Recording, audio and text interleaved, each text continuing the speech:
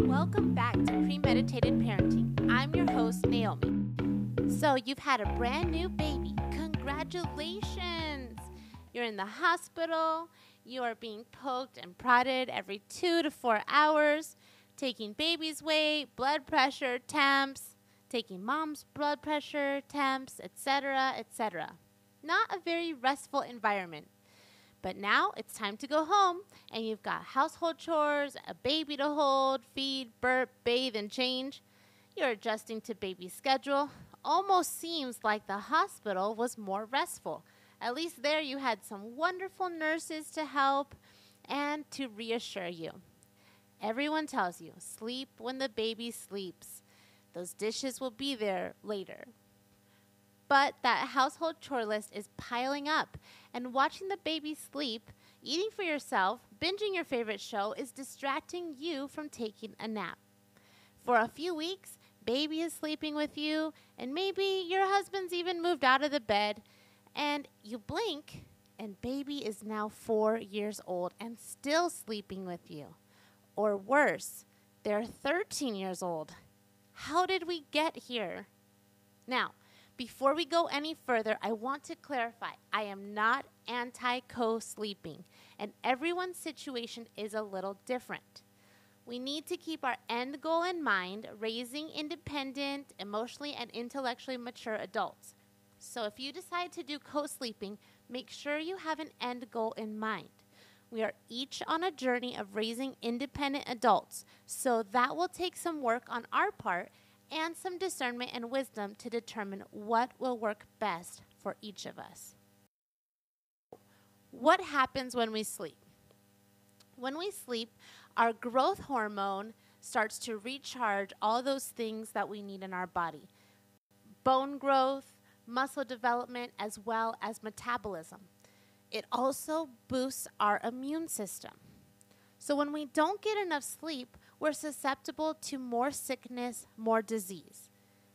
And we're left feeling irritable, and we may even have mental health issues like anxiety and depression. Getting enough sleep gives us the capacity to be able to emotionally, mentally, and physically take on the day. Now, that's for us adults. Magnify that by a little growing baby, a baby who is developing in all of these areas, a toddler who is developing in all these areas, your preteen who's developing in all these areas. We can see how important it is that we establish sleep as a regular routine thing that we do just as much as brushing our teeth. So the newborn feed on-demand schedule does not last very long. And by the time your infant is about 6 to 12 weeks old, they will begin adapting to the schedule happening at home. At about 4 months old, your infant will start responding to your training of a sleep schedule. It is important that you create transitions to bedtime, like bathroom routines, read a book, and a bedtime prayer. That's a really easy formula to follow. Don't cave in. Babies about 4 to 6 months old know that their cries are a way to manipulate you into giving into their wants rather than enforcing what they need. It is important to be consistent and establish bedtime as something that is important to your child's well-being. I also want to touch on this. It is important that we establish boundaries in marriage. Eventually, your kids are going to leave home, and suddenly you'll have a new bedmate, your spouse. Giving your child boundaries that your marriage is important is a model and an example for them for the day they get married and have a family of their own. So as you know, I have 3 boys. My firstborn was honestly very easy, but we started out with him in bed with us as I was nursing him, and I kind of got tired of sharing my queen-size bed with my husband and my baby. And so we started to put him into a pack-and-play sort of thing for a while in our bedroom until he got old enough to be in his crib. And we had the crib in our room because we had a small apartment that we lived in. And so he was in our room with us up until about 6 months old. And that's when we moved into a house that had a spare room. And honestly, moving him into his own room was an easy transition. He did not whine. He did not get up. He did not cry. He was ready to be a big boy in his big room, in his crib. And it was a very simple transition.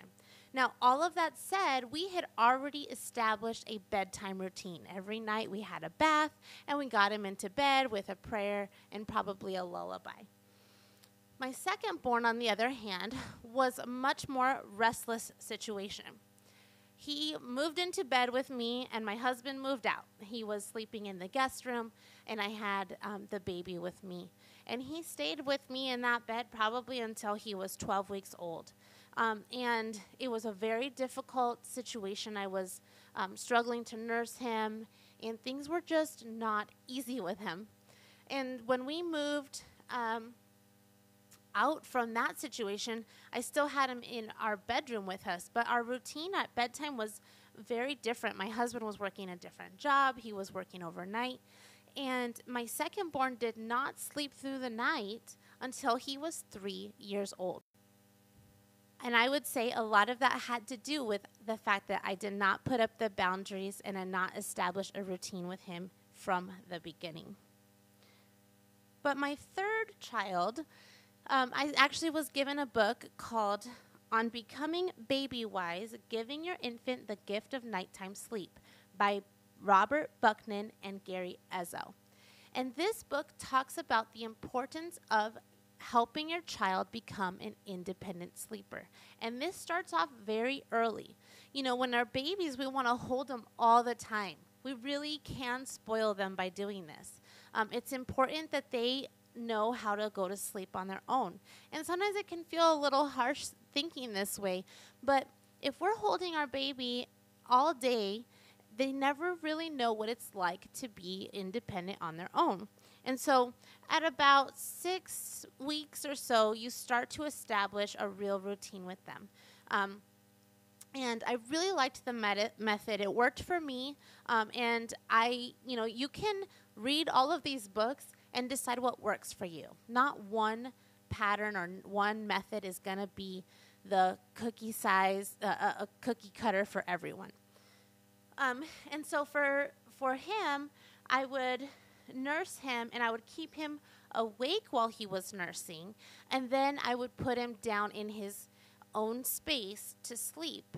And so nursing does naturally induce that sleepiness, that drowsiness. And so keeping them awake during feeding time was really helpful so that he could go to sleep on his own in his own space. And then he knew, that was his space, and that established that space for him, and it established a boundary in my life, in my marriage. I was able to have my own space with my husband.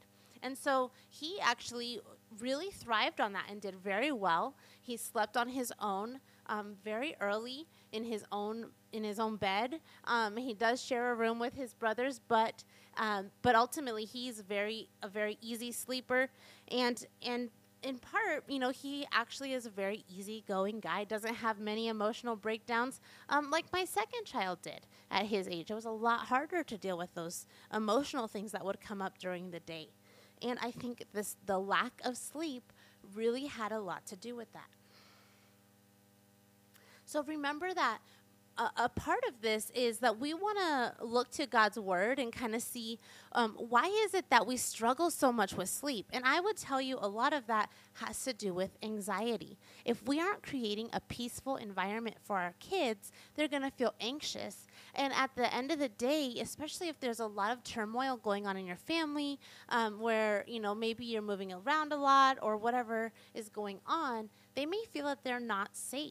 And so it's important that we establish that, wherever they are, that God's got us and we're safe because he's in control and he's the one who gives us peace. So I want to read to you Psalm chapter 3, verses 21 through 26. My son, do not let wisdom and understanding out of your sight. Preserve sound judgment and discretion. They will be life for you, an ornament to grace your neck. Then you will go on your way in safety, and your foot will not stumble. When you lie down, you will not be afraid. When you lie down, your sleep will be sweet. Have no fear of sudden disaster or of ruin that takes over the wicked. For the Lord will be at your side and will keep your foot from being snared. The last time we talked about the urgency of our mission as parents. The time that we have with our kids is short. And so in the same way, as you might be dealing with a struggle and a battle as far as a bedtime routine goes, just know that it is a short time. So have courage and muscle through. It is so important that we are establishing that importance of sleep with our kids, because they're going to easily walk over any boundaries. But if we don't establish them up front, then they're not going to recognize the importance of these things, these values that we want to train them. We want to train them to become independent adults. And if they're having issues sleeping, they're going to run into more issues like that anxiety and depression, for example, that we talked about. In our day and age, we have such a high amount of mental health issues. And so helping your kids getting sleep is actually going to really help with that area alone. And not to mention the health of their bodies and establishing that God is caring for us and that we can have peace in him. I mean, that's the biggest thing, right? That's the greatest goal that we have as Christian parents. So moms and dads, have courage. Don't be discouraged, and take hold of this training, this mission that you have as parents to establish these things in your kids' life. And join me next time here on Premeditated Parenting. We're going to be discussing screen time and what we put in our kids' faces and how those things affect them mentally and emotionally. I'm your host, Naomi. Thanks for joining me today.